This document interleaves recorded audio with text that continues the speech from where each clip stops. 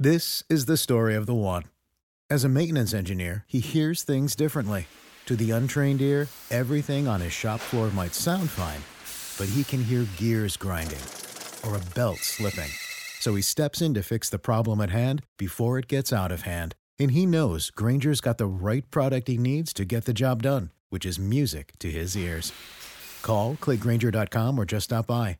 Grainger, for the ones who get it done.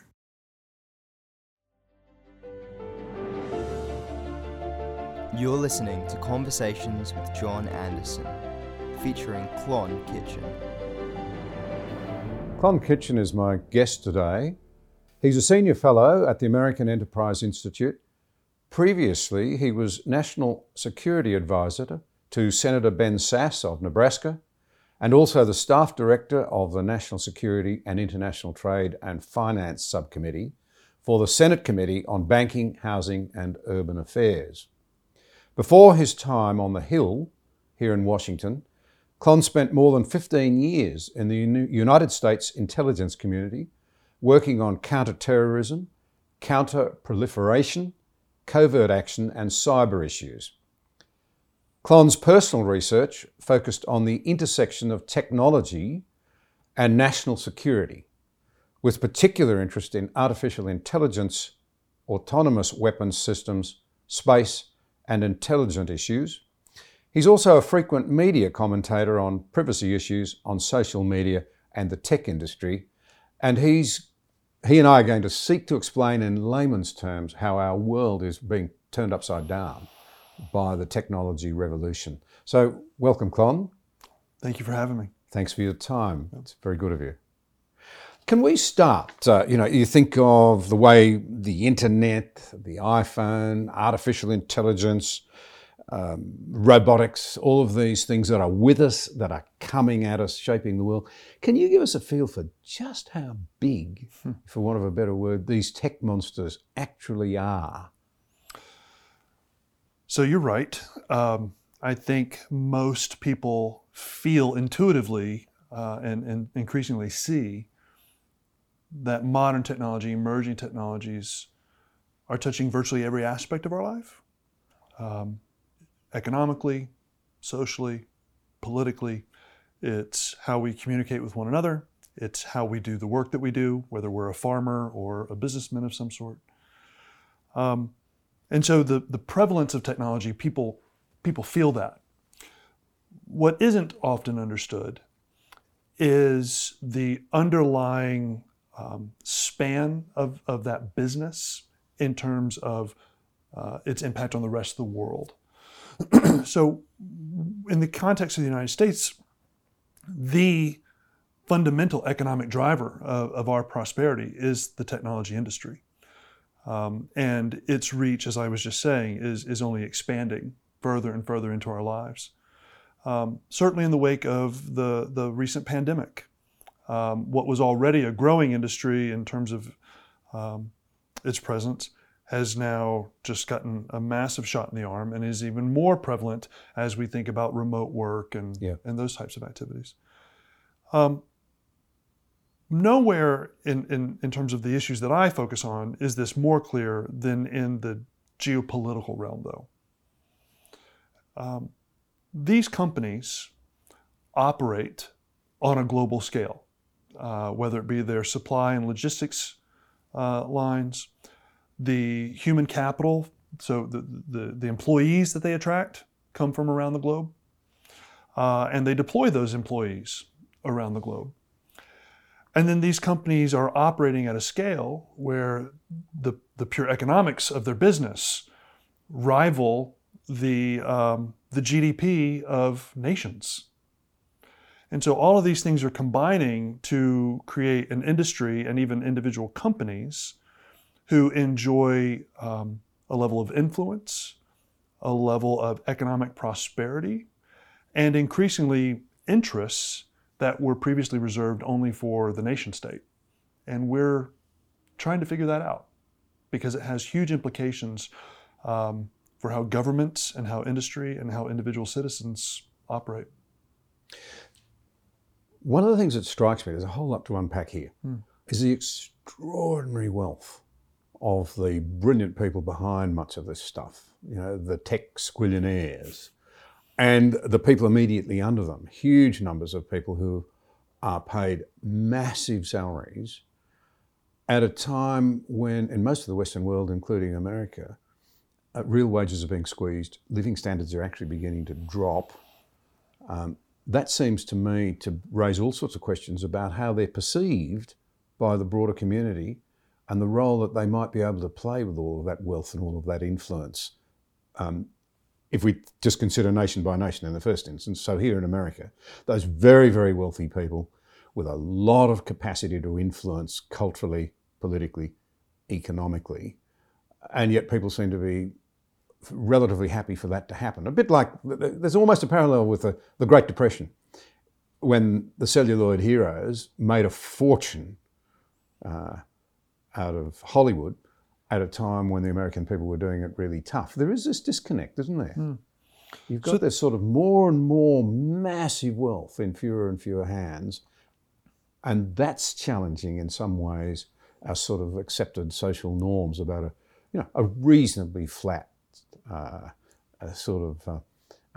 income levels and or at least some sort of equity about the whole thing. Yeah, so there's a couple of dynamics there that are at play, and it's hard to navigate what the kind of total outcome of that is. So, for example, you're exactly right when you say that an increasingly large portion of our national wealth is congregating in an increasingly small portion of the population. When we talk about the tech gazillionaires, there's no one who's a more kind of clear example of that type of wealth concentration. That's undeniably true. It's also the case that the gap between our most wealthy and both our middle class and our lower class, that gap has expanded significantly. So back in the 50s, the distance between a factory worker's salary and the CEO of Ford's salary was one thing. The difference between the salary or income or net worth of someone like a Mark Zuckerberg or a Jeff Bezos and a factory worker in one of Amazon's shipping warehouses, that's an entirely different category of distance between those two things. So that's certainly true. At the same time, these same industries and technologies have enabled a level of general income distribution and wealth creation that's unparalleled in the history of man. And I'll turn back to the pandemic scenario. It was our technology industry that enabled us to fairly efficiently and rapidly pivot as a society to figure out a way to work, even in the midst of being locked in our homes for a little while. Now that only applied to a particular portion of our population. So people who are in the so-called knowledge economy or kind of white collar jobs. Certainly service industry individuals did not get to experience this. They were hit very hard. And so all of that to say, technology, as is often the case, is this double-edged sword. Yeah.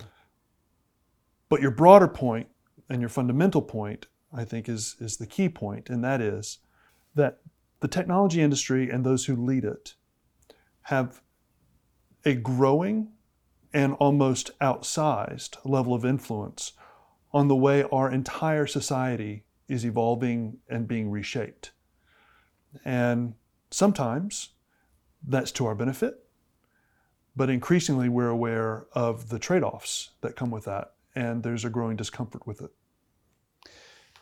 So if we start, I suppose, with the proposition that technology is morally neutral, it becomes a question of what you do with it. You've really got sort of two extremes here. You've got those who are warning, look, this is going to become a dystopia where we're all enslaved to robots and to, the controllers of the tech themselves.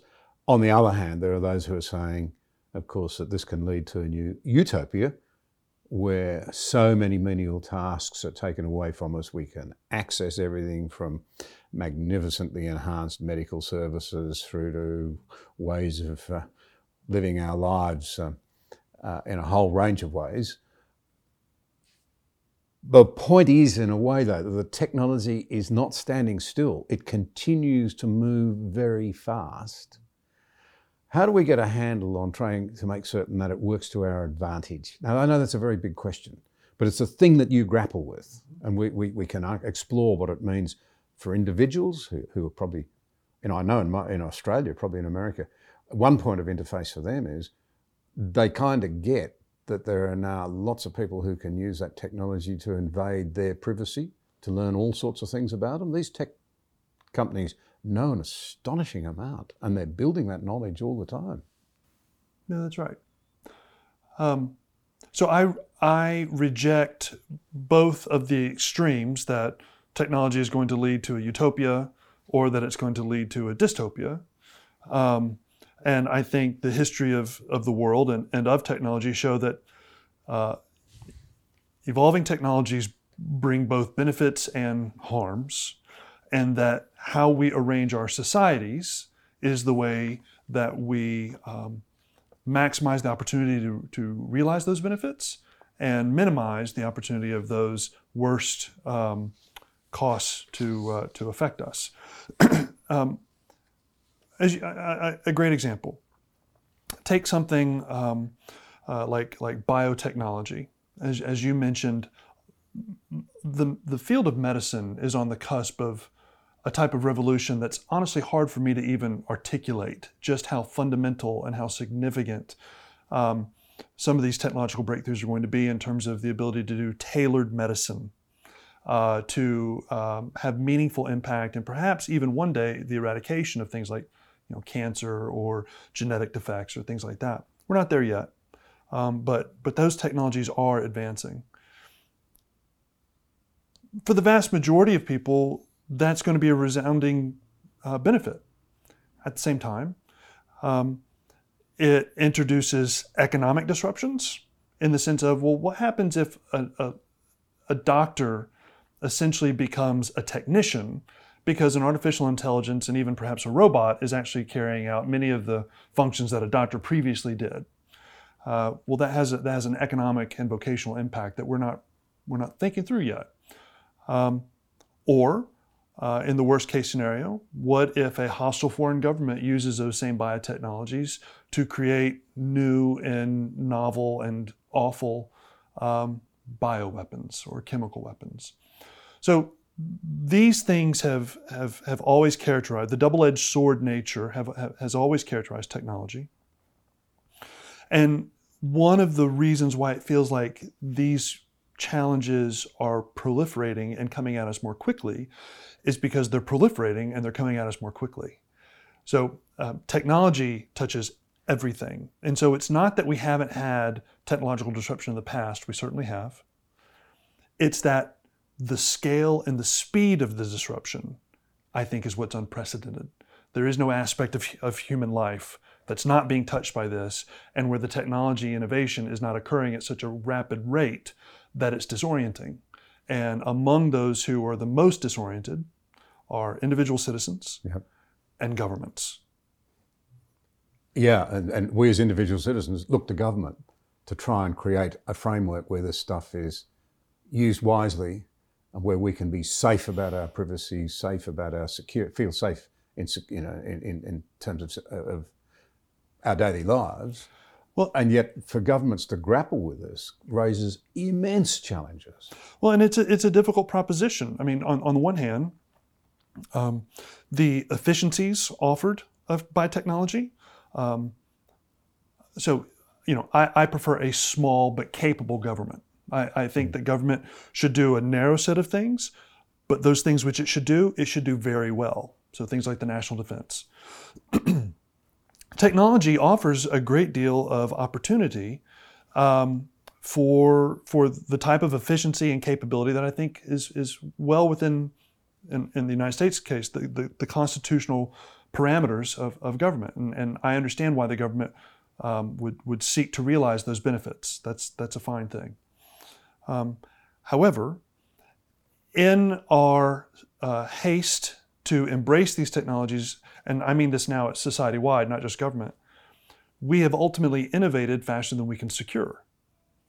So in the United States, arguably, we are the most technologically leveraged nation on the planet. What that means for most people most days is that our life is pretty great. We have amazing health care. We carry around these computers in our pockets that enable us to do things that were just unimaginable, literally, a decade ago. And our lives are really, really pleasant. And we're economically prospering as well. At the same time, what we're also waking up to is the realization that we made a trade and we didn't know we were making it in terms of our susceptibility to be manipulated, our susceptibility to be known, our susceptibility to be threatened. And in the context of government, that presents itself in cybersecurity threats to our critical infrastructure. As we automate systems, they also become more susceptible to disruption and to other types of cyber attack, ransomware attacks, that kind of thing. And then as individual citizens, that wonderful application that knows what I need it right when I need it without me having to ask for it, that I love. Well, it knows that because it knows me. It knows where I'm currently standing. It knows what I'm currently doing. It knows what information I need and it serves it up to me. Well, that's not magic. That's based on data. And consumers don't often understand the trades that they've made. All that to say, all of this kind of fact pattern that I'm trying to lay out, we're becoming more sophisticated and more aware of them, and our societies are beginning to struggle now and refine what is our contract with tech and with those who make that technology and with those who govern us. And so we have a type of renegotiation of the social contract in the context of technology. Perhaps a way to illustrate that, because I'd like to tease this out a bit more, is to say that we're now aware that the Chinese are rolling out what they call their social credit scheme. Now, the social credit scheme is extraordinary in that they amass an astonishing amount of data on individual citizens. It's all collated by central agencies. They spend more on internal security, we understand, than they do on defence, which is really saying something, and asks you questions about who the CPP fears most, I suspect.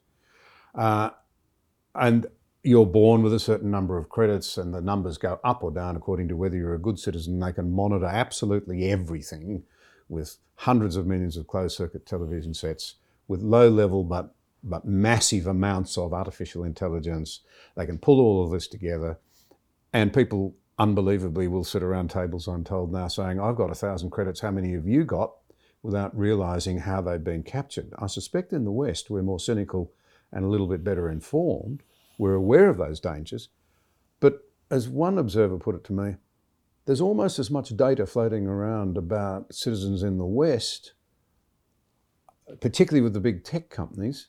It's just that it's not collated and used against people by a sort of centralised government-backed approach. That immediately raises the question, doesn't it, of how we protect people? Because, as you say, these tech companies over time build up an astonishing picture of where you've been, your browsing history, I suppose, your financial situation, your relationships, your business connections. Mm-hmm. Yeah. And knowledge is power, as they say. If it's misused, how do we get the legislative framework right and keep it right so that you don't get mission creep? Well, those are big questions. Maybe a couple of preliminary points on that. Number one, everyone who happens to hear this conversation or watch this conversation should understand that there's a portion of this where we're not going to roll it back. Going forward, you will be known. Yeah. It's simply a matter of by whom and for what purpose. And I find that disconcerting, as many others do. But as I was saying previously, we have made some trades without fully understanding the cost of those trades, but we're not going to be able to undo them. So that's one. Number two, the system that you described in China, the social credit system, which is part of a broader, I think, model of governance that China is trying to pioneer, where they combine the wealth generation, the economic stability and strength of their form of managed capitalism with the security and stability of totalitarianism. and where they understand technology to be the key enabling capability for both of those aims. And so when we think about the social credit score, the Chinese Communist Party believes that society can be optimized and that it can compel individual citizens to align their actions toward that ideal outcome. And they're not afraid to use the power of government to do that type of compulsory action. And so here's an example for some who may not fully understand what this looks like. Here's just a fictional example of what this might look like. An individual Chinese citizen could jaywalk, could illegally cross the street. Well, because of CCTV cameras and other surveillance, the Chinese government immediately recognizes that that individual has done that, is able to deduct the fine for jaywalking from their connected account before they finish crossing the street. And their social credit score has gone down by 1 point because they're a jaywalker, and that's not what they're looking for. That's a small example of the type of awareness and control that the CCP is aiming for, and is arguably very close to realizing. So that's obviously problematic and frightening. So if they wrote an article critical of Beijing, for example, they might not lose 1 point, they'd lose several hundred points. Well, and not just several hundred points, but what that would actually translate to is that, okay, and you're no longer able to travel outside of your immediate region. You're no longer able to compete for particular jobs. Your family member may not get into that school. No, it's massive. It is nothing short of technologically enabled state manipulation and management of a citizenry. And yet, as I mentioned a moment ago, as John Lennox told me in one of these conversations, he said he now understands that there are Chinese people who will sit around the table bragging about how many points they've got. Certainly. Because it gives them access without. So at one level, I mean, how could you be so beholden to government? And yet at another level, it becomes attractive. It's a really interesting thing to think about. Well, it's in the name, social credit, right? So it's not a surprise that this thing that enables upward mobility and freedom of movement and economic opportunity, that these credit points become what they're called. So they're a means of measuring and comparing social capital between each other. So in the West, certainly in Washington D.C., it might be the title of your vocation. What's on your business card. It could be how much money's in your bank account. Well, in China, they're arranging their society in such a way as to where the number of social credits is a meaningful way of determining your place in society, how high or low. But one of the points I wanted to make is, so in the context of China, this is a system that's being forcibly enabled by the government. This will be implemented. In the context of the United States, my great concern is that we will choose this, that it won't be forced on us by government. So we'll choose to place ourselves under those sorts of frameworks voluntarily. Precisely, for the social and economic benefits that are promised, right? So it won't be the government who compels us to sign up for this or that application. We'll do it because we want to watch a particular funny video, and it's a way of engaging. So you take something like a TikTok or some other social media application. It enables the same thing, right? So the data collection of that application is consummate with anything that the Chinese government is able to do. But it's not going back to the Chinese government. In the case of TikTok, it is, but that's a separate conversation.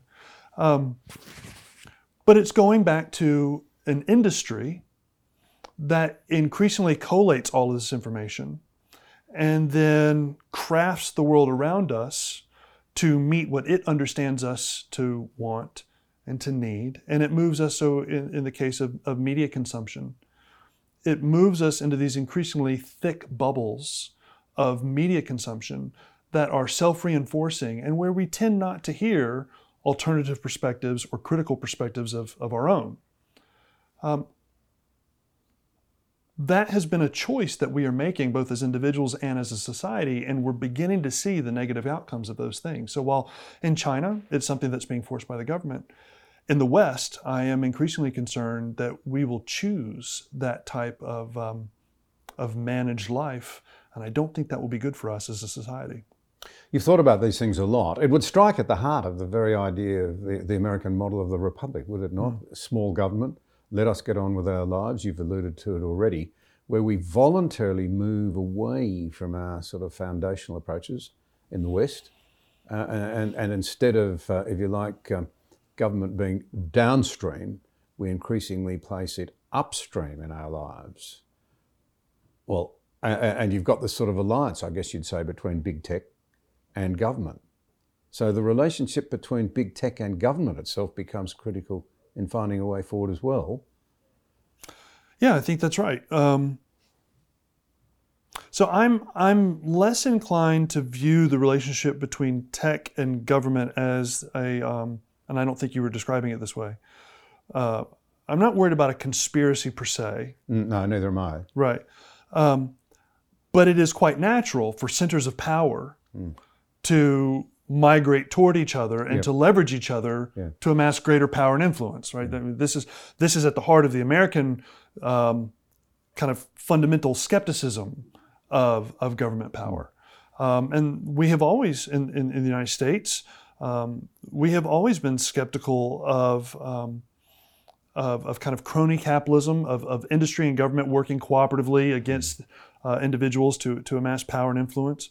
At the same time, one of the challenges that we face is that the capabilities that are going to be essential for modern governance, from everything to just the basic provision of basic services, all the way to national defense, I'm sure we'll talk about this further, those capabilities are increasingly being developed in the private sector for commercial applications.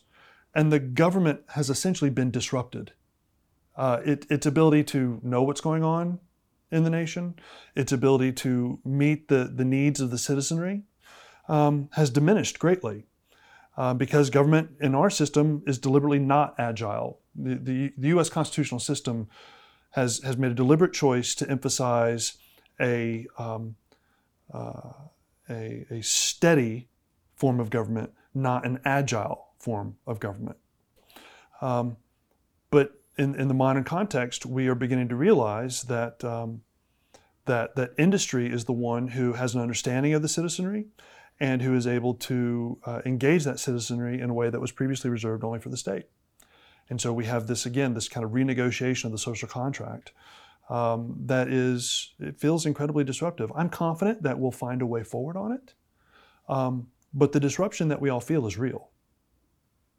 One of the staggering aspects of American national performance lies in your capacity to innovate. I mean, for years you just absolutely swamped the sort of patent application process across the world.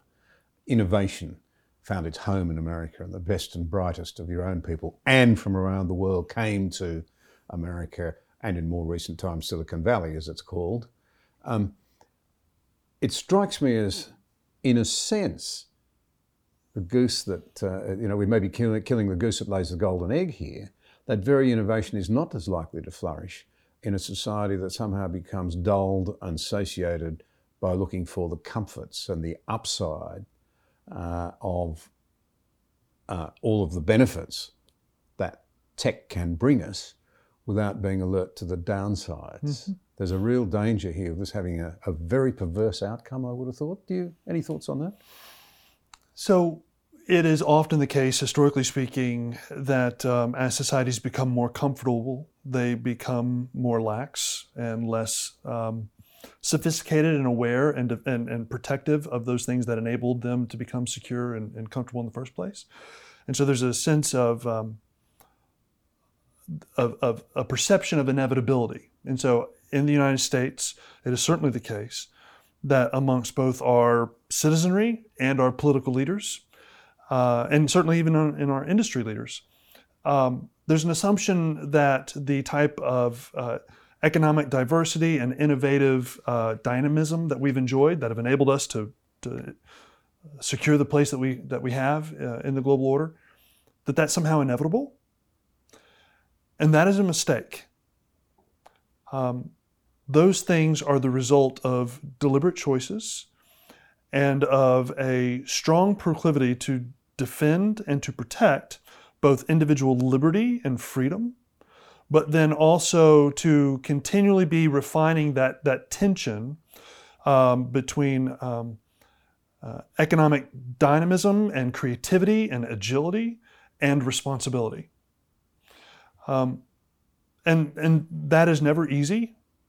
I think one of the reasons why it feels so challenging now, and why I think we intuitively, many of us at least, intuitively understand that the balance isn't correct, it goes back to the point that I made earlier in terms of just the sheer scale and speed of disruption that's occurring across our society, enabled by technology. We recognize, okay, something's unbalanced. And we're trying to find ways, certainly in the United States, to rebalance that equation appropriately without killing the undermining or the underlying dynamism, because we recognize that it is the case that the key to our economic and even social thriving going forward is maintaining this industry and allowing it to grow and to thrive.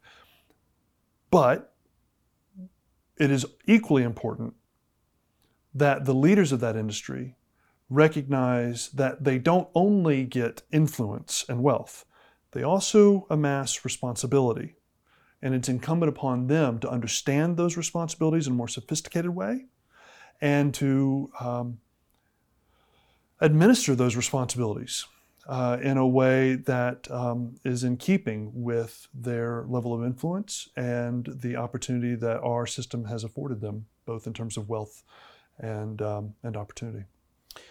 Now, this is a very interesting area to explore, because in essence what I hear you saying is that you're going to need goodwill and wisdom from government and from legislators grappling with these difficult issues, often incredibly hard to understand, and goodwill, even, dare I say it, patriotism and a commitment to human flourishing, if I can put it that way, from the tech giants. And up front, the cynic would say, well, we've never trusted government less. They'll only look at the short term, where they can get gain.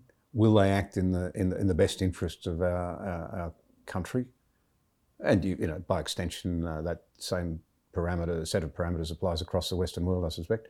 And then you look at the tech giants and you think, gee, they sound very politically correct. They don't sound like they particularly love and admire the American experiment, for example. How confident can we be? We'll come to Russia in a moment and the Ukrainian situation, where there's some very encouraging signs, but how confident are you that there's the goodwill, the intelligence, if I can put it this way, the cultural grounding and the underpinnings of democratic freedoms to ensure those two groupings can really get this right for a vibrant, flourishing democracy in the future? So you're accurately describing my aspiration that type of wisdom and care and kind of a cooperative spirit, both in government and in industry, and the third category, just the citizenry, like that's got to be a virtuous circle there. That is what I'm aiming for. It is, I think, historically speaking, what has enabled us to get to where we are now, and it is what we will need to thrive going forward. I think you're also accurately describing how many of the underlying variables that have enabled us to do that in the past are eroding in our societies. Trust in the government, responsibility in industry, a knowledgeable and engaged citizenry. The trends here are all very clear, unfortunately, and they're not in the right direction. And so, while I'm not a cynic, I understand the cynic's response, and I think that they're not making it up. Those are real concerns. I'm not cynical, however, because while all of those things are true, it is also the case that our collective interests are bound up in one another. And so we have a real safe expectation that self-interest will kick in and will ultimately motivate us to make the necessary changes for operating in a coherent way going forward. It is an open question, however, as to how costly it will be to get us to that point, and if we will do it in time. So while I choose to be optimistic on these things, because the Western democratic system of organizing society and government is far from perfect, but there is no system that is more capable of evolving and changing and adapting when those three elements of kind of the private sector, the public sector, and the citizenry are aligned. There's just nothing that compares. And so I think that that if we can come to a common understanding of the challenges, of the opportunities, and of our shared fate, well, then I'm very confident in our ability to respond to that. That's what I spend my time doing. That's why I do the work that I do, is I'm trying to convince those three categories or those entities, those building blocks of society, of those shared interests and of our capacity to respond. So we have a number of headwinds. I'm very clear-eyed and honest about those, but not to the point to where I forget and am somehow kind of cowed, because I have high confidence in our people. I have high confidence in a free people who have a capacity to still see good, as muddled as our vision seems to be sometimes. Those in the West, we're not the only good people on earth, but we have a moral foundation and a philosophical and even a theological framework that understands notions of good. And while we debate the edges of those notions, we still have an idea of it, and we know that it's preferred, and we're pursuing it. We disagree on how to do it, but we're pursuing it. I think that gives us enough of a common bond to make the types of improvement that I think are necessary for our nations to thrive. And certainly it gives us a more of a leg up than our geopolitical competitors. So China doesn't have this. I don't think that the philosophical, the civic, I don't think that they have sufficient stores of those things to outcompete us if we can get our head straight. But again, the cynic would rightly ask, but are we going to get our head straight, and are we going to get it straight soon enough? And there I have to say, well, that is the question, and I'm doing what I can to make sure that we can. Are you seeing that the things that you're trying to do are being aided by the concentration of the minds, I suppose you could say, that the whole Russian-Ukrainian situation's brought about, because the tech giants have had to make decisions here about who they'll help, who they'll silence, who they'll allow to talk, what their role will be? Can we be encouraged by what's happened in this area of response in the West to what the Russians have appallingly done to the Ukraine? So I am surprised at how the West, frankly, coalesced so quickly in facing what Vladimir Putin was doing in Ukraine. I'm very pleased with the way we've done that. I would like us to do more, and we can talk about that. But no, I think how private tech industry has participated in this conflict is a great illustration of the point I'm trying to make. So I'll give you a very concrete example of what tech has done. In the weeks preceding the Russian invasion to Ukraine, it became clear that the Russian government was going to be attacking the critical infrastructure and even the government systems of Ukraine via cyber means and other more kinetic, missiles and things like that. But one of the things that happened very quickly was the Ukrainian government turned to the Microsoft Corporation. And they said, all of our government systems are what's called on-premise, meaning all of our data is sitting on a real server in this building right down here. And if this building or this server blows up, all our data is gone. That is unacceptable. Will you help us? And Microsoft was able to flow in personnel and capabilities and migrate the entire Ukrainian government into the cloud so that it is no longer in a single physical location, but it's now distributed and safe, even if one server gets blown up. They were able to do that in a matter of weeks. So 2 points there.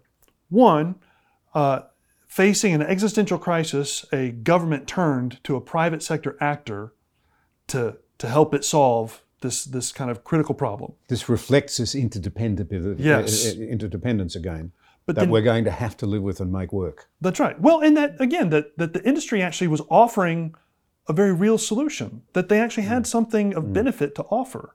And they were prepared to offer it. Yes, and they're prepared. Okay, and so that brings me to point number 2. Sorry. that was something that the United States government couldn't do. Yeah. Right? The Ukrainian government couldn't do it. The United States government couldn't do it. Microsoft was able to do it. Right? It was the one who had the capacity, the capability, the expertise, the systems, the server farms, all of it. They could do it, and they did it. Which is important, not just from a way of illustrating, kind of a lack of capacity on the government, but that freed the United States government and other Western governments to do the things that they could do, right? So we all, labor under the burden of limited resources, limited time, limited energy, limited focus. Well, industry was able to step in, assume a portion of the burden, that then freed governments to focus on other portions of the burden and to do those things more effectively. That is an amazing example of a cooperative effort between government and industry that had real tangible impact on not just the continuation of a government, but the freedom and the safety of people in a really meaningful, concrete way. That is excellent. A number of U.S. technology companies, Facebook and Google and Microsoft and others, they took cybersecurity steps in terms of helping to secure individual Ukrainians and their data from exploitation that rivals or surpasses anything that our intelligence community was doing. There's a number of things that aren't publicly known, but one of the things that is publicly known is Microsoft put out this report on what they have seen and what they have learned in the wake of Ukraine. And it's fascinating and it's important. And I think these companies, what Russia has done is it's taken what was previously kind of a theoretical conversation between government and industry about industry's growing influence and import on geopolitical matters. And it presented it in a very crystallizing, clear way that was concrete, where people started making choices. And they have realized that, they being industry, has realized that they have worked very, very hard to have global influence. But with that influence has come responsibilities.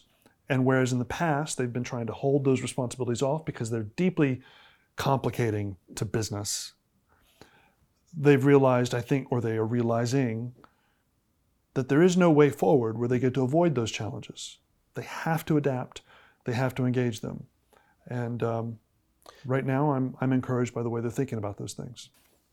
I'd love to tease out, I'm discerning a shift here towards a more realistic approach. And we stop and think, so across the political divide in this country, there is an awareness that we have to have unity in the face of the arc of autocracy. That's helpful. We're seeing big tech work constructively in relation to Russia, as we've been saying. As an illustration of how this has changed, and also of the power of the tech companies, it's worth remembering that Mark Zuckerberg, the co-founder of Facebook, revealed on the Joe Rogan Experience that shortly before the 2020 presidential election, that the FBI directed Twitter and Facebook to suppress the story. This is pretty amazing, about the potentially damaging contents of Hunter Biden's laptop computer. Twitter completely banned the New York Post story, while Facebook, Zuckerberg candidly admitted, made the story very hard to find on its platform. So these are reflective of the concerns that I think a lot of people have had. Where do the loyalties of these companies lie? You're painting a picture now of a coming together in a more realistic attitude in relation to our democratic interests, our freedoms. That's encouraging for you, I take it? So 2 things. So the short answer is I do think over the course of time we're moving in the right direction. I can give a couple of examples of. I'm not Pollyannish. I'm not just choosing to believe that. I think there are real trends that I observe that cause me to believe that. But let's take an example of why this is sometimes hard. I'll take your example of what Zuckerberg recently said about the New York Post article on Hunter Biden when he was on the Joe Rogan show. So you and I currently are talking about kind of big hand wave geopolitical kind of currents. That's right. That, of course, is incredibly made more complicated by domestic politics. Of course, tech plays a huge part in that, and growing civil distrust of these companies make the type of cooperation that I'm advocating for more difficult. An example. So what Zuckerberg actually told Rogan was that during the 2020 election period, the FBI had come to Facebook and said, listen, we saw a lot of Russian disinformation and propaganda in the run-up to the 2016 election. We are anticipating more of that in this election. In fact, there's some intelligence that suggests that some might be coming soon. And the only instruction that the FBI gave Facebook was, so be diligent. Now, in a moment, we'll unpack what that meant. But one thing that I have the privilege of knowing is I was in the United States intelligence community when Facebook and these other social media companies kind of came into being.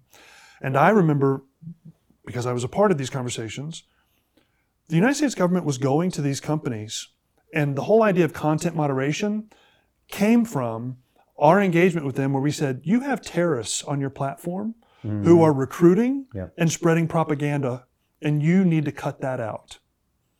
That, I think, falls well within a reasonable expectation of a government and industry engagement. But that's where content moderation comes from, is the government saying, we have a terrorism problem, they're leveraging your platform, help us fix that problem. Okay. Well, this is what the FBI and the government was doing in the 2016 and 2020 election.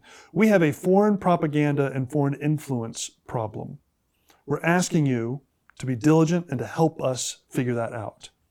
And then we turned it over to them in terms of how they go about doing that. Because ultimately, they're a private entity. The platform is theirs. They have a freedom of speech right under our constitutional system. And so the government did not dictate to them what they should and shouldn't do. They just said, we think you have a responsibility, please be careful. And that is illustrated by the fact that you had two different responses, one from Twitter and one from Facebook. Twitter decided, in the case of this Hunter Biden story, that, okay, we're not going to allow people to share it on our platform. Now, they talked about having a policy about when people get doxxed or when their personal information is being shared without their permission, they shut that kind of stuff down. I think that's an arguable policy. But regardless, they made a decision that we aren't going to allow our users to share this news story at all. Facebook chose a different path. And you have to understand Facebook has kind of two categories. There's what they call the news feed. That's what Facebook serves up to you based upon your user needs and experiences and preferences. So it's surfacing news and information that they think you'll like. The other side is how I engage with my followers. So if you and I followed each other on Facebook, I'm not on Facebook, but if we did, then there's what you and I do. So those are kind of two categories. What Facebook did with the Hunter Biden story is it constrained the spread of that story on the news feed. But you and I could share that with anybody we wanted to without any frustration or difficulty. So I could, example, go to the New York Post, copy a link to that article, post it on my feed so that everybody who's connected to me would see it, and then they could share it with whomever they liked. But what the newsfeed algorithm wasn't going to take that article and kind of pass it along the way it might some other stories. Regardless of how you feel about that or the goodness or badness of that choice, my point in drawing this all up is that that's an example of an issue that's actually more complicated and nuanced than the way it's discussed. But because it's discussed in a simplistic and often in service of a political narrative one way or the other, for or against whoever you're identifying as the enemy, it complicates immensely this broader conversation of cooperation that I'm trying to have. Because if you believe that the tech titans are systematically and routinely trying to suppress freedom of speech, manipulate the American people, lie, cheat, and steal, well, you're not going to feel a level of certainly not gratitude, and certainly not a benefit of the doubt that's going to be required as we kind of figure out this cooperative process. So the problem itself is hard. On top of that, you have these companies who have, without a doubt, acted foolishly and arrogantly, who are, in many cases, trying to enforce a worldview that many Americans reject. It's difficult because in the past, if a company had a policy that they were going to feel that one way or another about some social issue, that's kind of what they did within the four walls of their building, and it didn't touch anybody.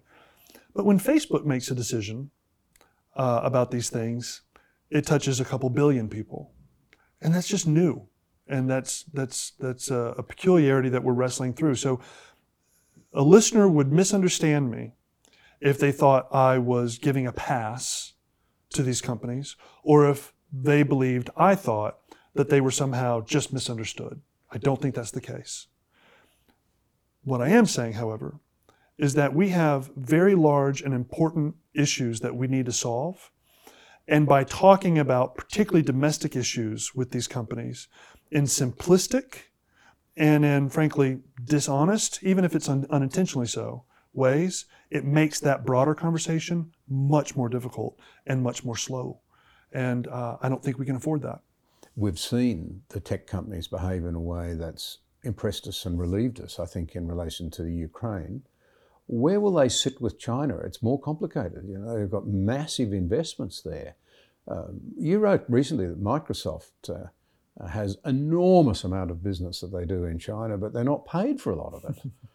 It must be a very complex set of relationships.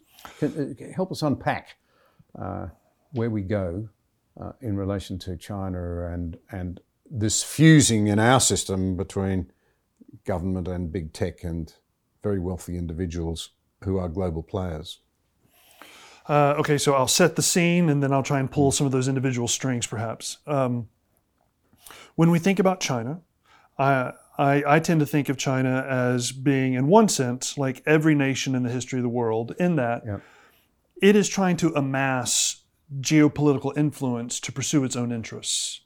I think this is a rational way of operating in the international system, and China is not unique in that it seeks to do that. I think China has also rightly concluded, much as the United States has, that to amass and to wield that influence going forward means leading in a couple of key emerging technologies, things like artificial intelligence and biotechnologies and advanced robotics and things like that. I think that's right. I think that is what future leadership is going to require. But the difference is that in the West, we are pursuing a type of voluntary cooperation, as I've been talking about, between industry and government and the citizenry. We're appealing to one another based on shared interests and mutual benefit. And it's not compulsory. And that's why it's messy, and that's why it feels slow, because it's not compulsory. And that's the way it should be. In China, however, the Chinese government has a broader aim than just kind of influence and surviving. I think the Chinese government is actually trying to pioneer a new model of governance where they marry up the economic productivity of their form of and wealth of their form of managed capitalism with the stability and strength of totalitarianism. And I think they understand technology to be the essential variable in realizing both of those aims. And because of their system of government, because the first, second, and third priority of the Chinese Communist Party, or the CCP, is its own stability, they cannot and will not embrace the type of free market, liberal democratic government system that we have embraced. I think they could. I don't think they will. And so, whereas we lean on economic dynamism and creativity, they are using a doctrine which they actually call civil military fusion. And that is where the government co-opts its industry and uses industry as an extension of the state. Let me give you a concrete example of that. That's kind of all theory. Concrete example. I imagine most of viewers of this conversation will be familiar with Huawei, which is a Chinese telecommunications company that was the world's largest provider of fifth generation wireless networks, 5G. Australia was the first country in the world. That's exactly right. No. Exactly right. Well, that is an example of the type of civil military fusion I'm talking about. So what happened was, over the course of a decade or so, Huawei built real technology. Its 5G networks were real. I mean, they're decent. They're good. They worked. But one, they developed them by stealing intellectual property from around the world. Telecommunications company in the United States, in Britain, in Australia, elsewhere. And that's how they built their technology base for these 5G networks. But then the Chinese government subsidized Huawei so that it could then go around the world offering to build these networks at a third of the cost of anybody else. What that allowed Huawei to do is to proliferate significantly its footprint globally. And then the Chinese government's idea was then, as these networks proliferate and become present and take a hold in these other countries, we will then leverage those networks as a means of espionage. So all of the information, all the bits and bytes that travel over those networks, by law now, are made available to the Chinese government. And so you see how government and industry worked cooperatively. The government subsidized Huawei so that it could then kind of grow its footprint. Huawei then used that large footprint to bring data back to the Chinese government and also to buy economic influence and geopolitical influence and all kinds of other things. That is just an example of a much broader strategy of how the CCP thinks about and leverages its entire economy and particularly its technological industry. It immediately to me begs the question, have we woken up? Are we now finding ways to stop them stealing our technology? Yeah. No. So we are... To slow it? We're getting there. Right. And I realize I failed to answer part of your question about how tech is organizing on China, so I want to come back to that. But to answer this question immediately, we are becoming more aware, but the size of the problem and the potential for economic disruption of actually addressing the problem the way I think it demands, I think scares a lot of, frankly, politicians. It will be hugely disruptive. There's no way around that. And we, I think, have to remember that we are in this scenario not by our choice, but by China's choice. China is choosing to operate this way. China is choosing this doctrine or this strategy of civil military fusion. And it is certainly not the case that the West has not made attempt after attempt after attempt to move them toward a more mutually beneficial posture, one where we can both thrive. My problem is not with an economically thriving China. I would love for the Chinese people to thrive economically because I think we can do that together. But I am not willing to cede the security and the economic prosperity of my people so that they can do that. And right now, the model they insist on using requires that. And so I won't do that. Okay, so that then brings me back to your previous question about how can we trust tech to respond to China, vis-a-vis the way they've responded to Russia.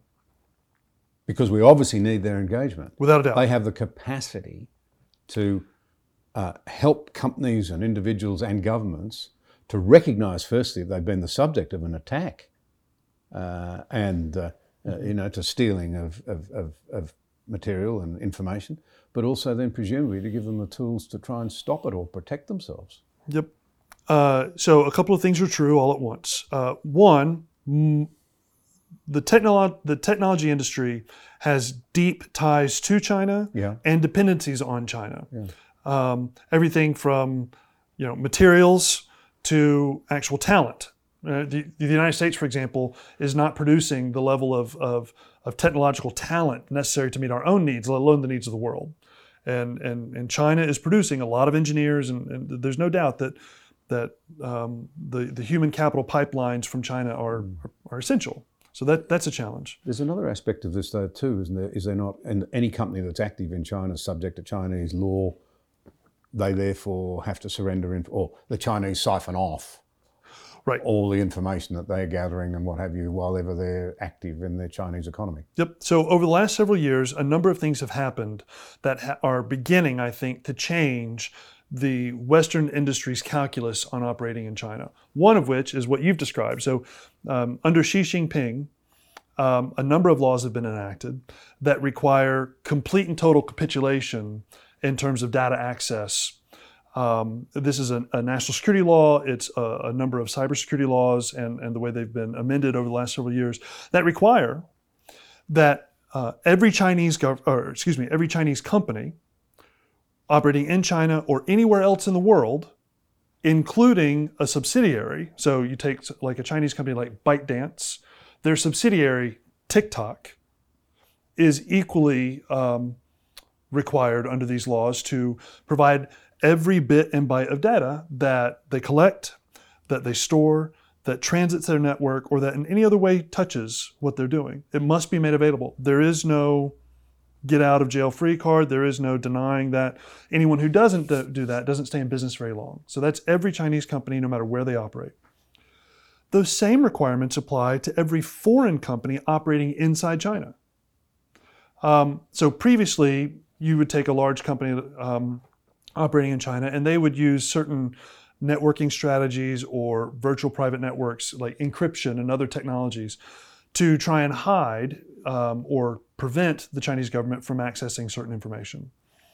In 2019, I believe, or it may have been 2020, they passed a law, the Chinese government passed a law that made that type of networking strategy and those types of encryption capabilities illegal. So you can technically have encryption, but only up into a certain level and no level that the Chinese government can't crack, essentially. So at the end of the day, by law, the Chinese government gets everything. And companies, by that same law, are required not to admit that. Okay, so that's one of the key dynamics that has changed. Up until that point, a lot of Western companies thought, okay, the loss of intellectual property and having to comply with Chinese law, that's just the cost of doing business, but the market is so great and the economic upside is so significant that it's worth kind of paying that tax.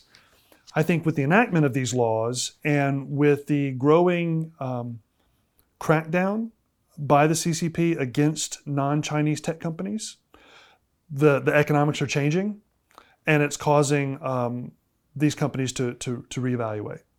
And then on top of that, you have the geopolitical situation where you have the United States and China, obviously, and not in any way changing anytime soon, moving toward a more confrontational posture.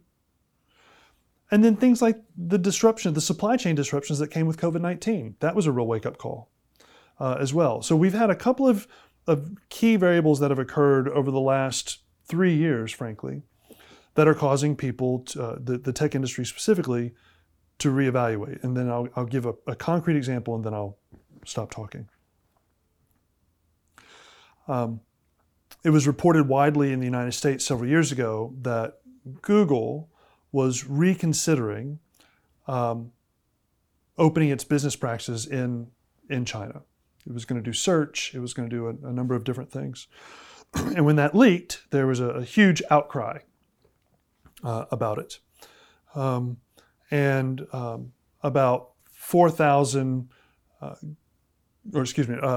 several thousand Google employees organized and said, we don't want to do this in China. And about that time, Google had opened up a brand new artificial intelligence research center in Beijing. Concurrently, Google withdrew from a contract with the United States Department of Defense called Project Maven, where it was helping do some artificial intelligence research, saying that working with the U.S. government was violating its AI principles. So it's taking these two strange actions. It's increasing or considering increasing its presence in China and decreasing its willingness to work with U.S. government. Well, that clearly sent a message here in the United States, and I'm on record and publicly chastised them for both of those decisions. Okay. As a demonstration of how things have changed, in just the last year and a half, Google has canceled all plans to do business in China. It has closed that artificial intelligence research center in Beijing, and it is now actively pursuing and winning U.S. defense and government cloud contracts. And I think that's an exemplar of how one major industry player is recognizing that the situation on the ground has changed, that frankly, they're going to have to choose a flag because of the way primarily China is operating. And I think that's an example of one company who has made its choice. And that is one of the reasons why I feel a certain level of optimism about how that industry is ultimately going to react. Perhaps they're responding to the Kissinger dictum that a little trade lost can be recovered somewhere, freedom lost cannot be regained. And I think that's exactly right. But again, taking an action on China, similar to what we did with Russia, is a different thing altogether. Yeah. The choice to act against Russia by industry wasn't nearly as costly as what China would be. Yeah. And then the same thing applies to Western governments. Western governments, particularly our friends in Europe, are not going to be nearly as quick and decisive and aggressive in their response to China as they have in Russia. There are still European countries considering allowing Huawei into their communications networks because they're so cheap right now. Yeah, and they must be aware that's right. that simply means all their data and their citizens' data goes straight to Beijing. But see, that goes to my point about... and it also risks their relationships with the United States, I would have thought. It absolutely does. Yeah. But see, that goes to my point about kind of the domestic political conversation having an unfortunate shaping of the geopolitical one. So in the case of Europe, frankly, much of Western Europe missed the first kind of technological revolution economically. They frankly set up regulatory environments that choked and killed their technological industry, their innovation industry, so that there isn't anything of real significance there. They missed all the economic and technological benefits that came with that. They regulated first and asked questions later, and they killed it. And I think a lot of politicians are also in Western Europe are struggling with the reality that for a generation or so, they have promised cradle-to-grave entitlements and they failed to deliver. And by failing to deliver, the legitimacy of their governments has eroded in the minds of their own people. And so they're now in a position where in the near term, they want to realize the benefits of the technological revolution that's going on. And they want things like 5G so that they can build the next generation of the economy. But they can't do it on their own because they don't have the industrial base to support it. And here comes China and they offer the solution on the cheap. And they say, we can do it for a third of the cost. And for a politician who's only thinking in the short term and only thinking about domestic, the idea of not taking that deal that's being offered by Beijing and telling their constituencies yet again, we're going to miss these opportunities, that's just not viable for them. They won't do it. And so when they are confronted by their intelligence services or by their cybersecurity personnel about or the United States government, for example, about all of the bad deals that they're going to be making and what that's going to mean for them from a national security perspective, it is often very difficult for a politician to make that long-term trade that's very hard to defend and explain to your constituency and forego the very near-term, real, perceived economic benefits in the short term. But that is precisely what they ought to do. And one of the things that I advocate in the context of the United States is that we think more carefully about how we can make it easier for our partners and allies to make that decision. Not just in terms of understanding the challenge, but creating pathways, partnerships between our nations so that they can absorb those costs in a way that's perhaps less disruptive and that allows them to think in a more long-term perspective and do those things well. And I think that's what we're in the middle of. I think the United States is in the middle of trying to figure out what does it look like to be a better friend to our partners, to help enable them to make some of those decisions. Because there's not always a good viable alternative to Huawei, at least not one that's turnkey, and it's going to be, again, 2/3 more expensive. So none of these things, while I think the principles are pretty clear in my mind, the solutions and how we kind of realize those principles, that's hard stuff. And I'm anyone who pretends that this is easy, I think either misunderstands or is, at risk of deceiving. But the difficulty and the complexity can no longer be an excuse for inaction. We have to act. We have a peer competitor on the global stage who seems intent on imperiling our citizens and our interests. And as much as I wish that were not to be the case, and as many alternatives as I can think that we might be able to pursue that would allow us to be mutually thriving, Xi Jinping and the Chinese Communist Party seem intent on not choosing any of those alternatives. And so we must prepare. And so that is at the heart of my advocacy and my scholarship. There are two big questions that arise out of what you've just rounded out there in my mind that I'd like to explore. We could talk all day, but you've been very generous already. Firstly, this sort of escalating pattern of cyber attacks out of China raises a very real question about those capabilities being used as instruments of war. The real possibility that, for example, it seems Beijing could launch some horrendous series of cybersecurity attacks on America before they moved on to Taiwan that could be unpredictable and might be devastating. Do you see that as a possibility? I think you've been writing about it. Can you just give us your thoughts?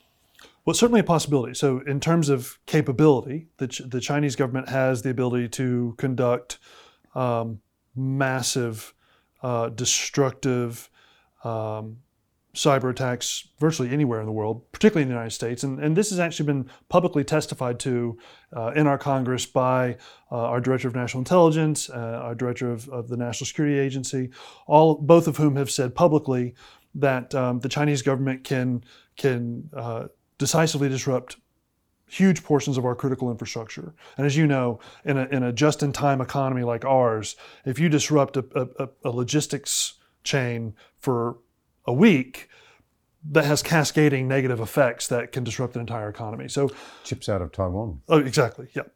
So can they do it? Without a doubt. And the other thing is our director of the Federal Bureau of Investigation, Christopher Wray, has also publicly said multiple times that the Chinese cyber capability is larger than the next 5 nations combined. So not only do they have a particular skill, a nuanced, sophisticated skill, but they also have the advantage of scale. They just have a lot of people to throw at this problem. So they could absolutely conduct an operation against the United States or elsewhere, whether it be in support of a Taiwan operation or somewhere else. Now, we also have very significant capabilities.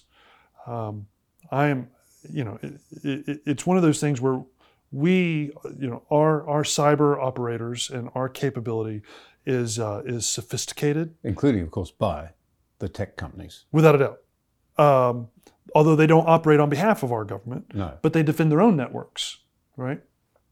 But incredibly sophisticated, incredibly capable, and amazing. But when we talk about cyber war, there's a couple of things that. Maybe 2 points I'll make. One, I don't think that we'll ever have a pure cyber war. In other words, a place where it's only cyber and a war is somehow fought online. But I do think that cyber is now so developed and sophisticated that virtually every conflict along the scale of size and intensity will involve some type of cyber capability. It's too powerful and it's too efficient, frankly.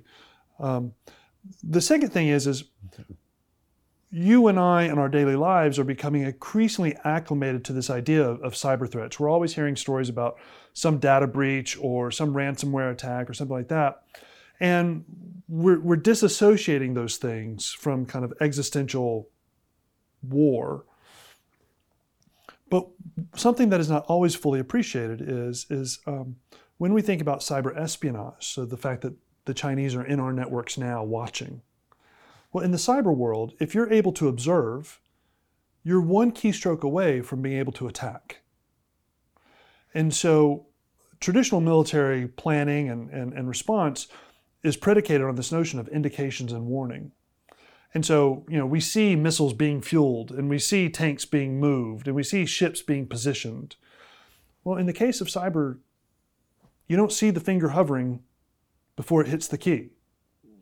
And so there's a dramatic reduction in the indications and warning of a cyber attack. And that's one of the things that we are trying to address. We do that in the United States through something called forward defense, where we're essentially in the bad guys' networks, watching them prepare cyber attacks before they occur, and then trying to mitigate those. So anyways, all that to say, cyber warfare is here to stay. It's going to be prevalent regardless of the scale of conflict. And it will certainly feature heavily, I think, in any attack or in any confrontation that may occur between the United States and China. Well, now to dock the ship, in everything that you've said and presented today, you are plainly in the best American tradition, recognising the leadership role that America has played, does play, and you're indicating should play in the future. As somebody who's not American, I note and has a great interest in history, a little bit of an inclination in some of your people, perhaps even most on the conservative end of the thing, to say maybe America should just withdraw, the rest of the world doesn't seem to appreciate it.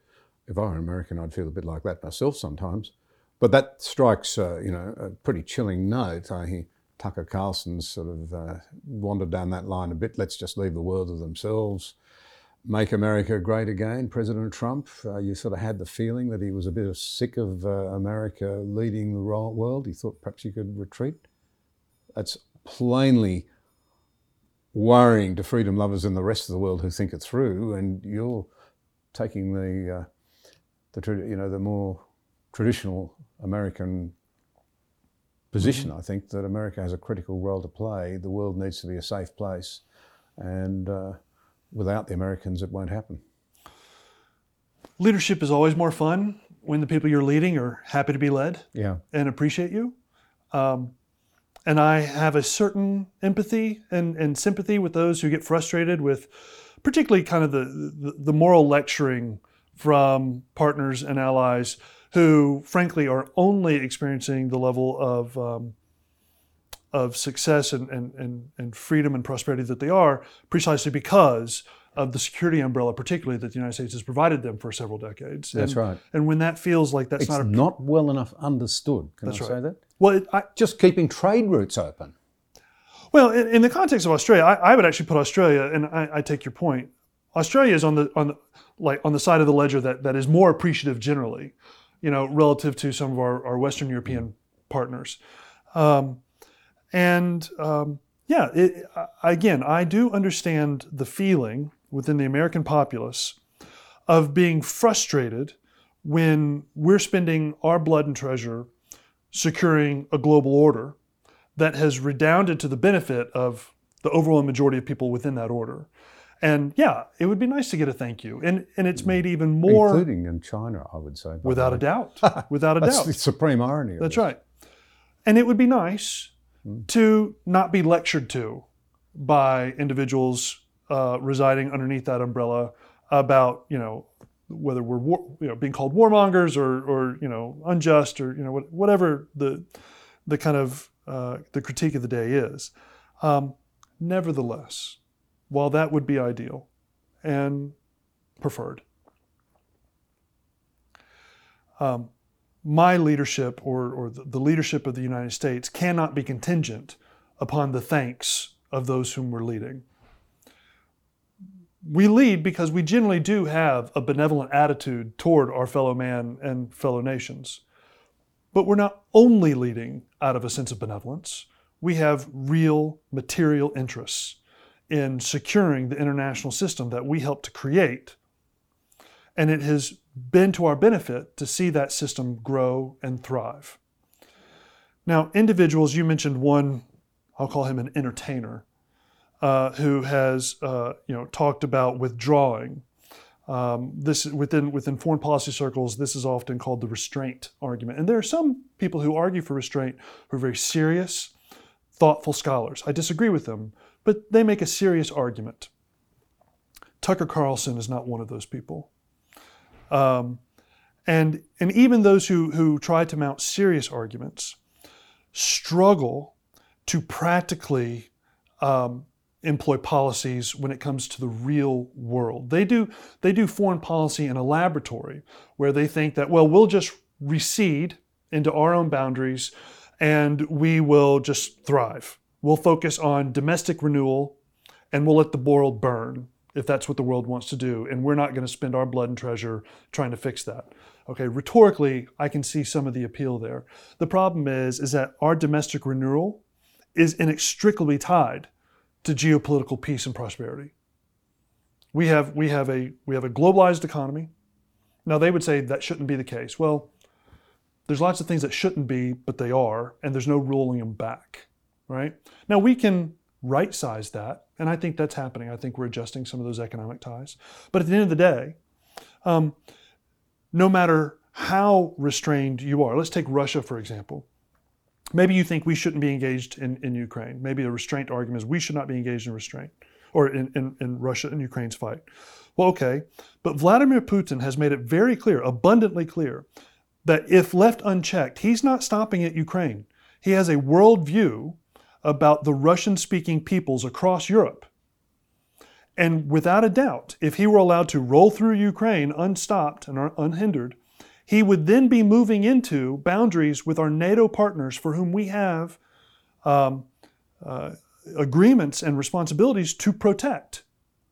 And so no matter how restrained you are, eventually threats come that bump into that, and you have to make choices. And I would argue that engaging in Ukraine now and helping them fight their fight against Russia is much more cost effective, much less destabilizing, and much less awful than what would inevitably follow if we didn't. Now, good, well-meaning people can disagree on how that's best done and to what degree and what levels and all that. That's all fine. Those are good, hard debates. But what I find people like the person you mentioned tend to do is they speak in these simplistic platitudes that ignore reality and that pretend that the world is a way that it simply isn't. And while that makes for good TV rating, it's a terrible way to lead the nation, and it will only set up a free people for disappointment and ultimately erode their security in, I think, a way that is unconscionable and in a way that I certainly could never be a part of.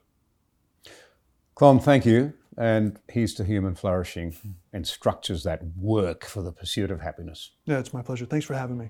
Thank you. You've been listening to Conversations with John Anderson. For further content, visit johnanderson.net.au.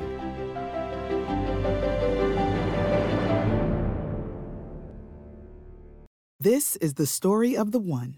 As head of maintenance at a concert hall, he knows the show must always go on. That's why he works behind the scenes, ensuring every light is working, the HVAC is humming, and his facility shines. With Grainger's supplies and solutions for every challenge he faces, plus 24/7 customer support, his venue never misses a beat. Call quickgrainger.com or just stop by. Grainger, for the ones who get it done.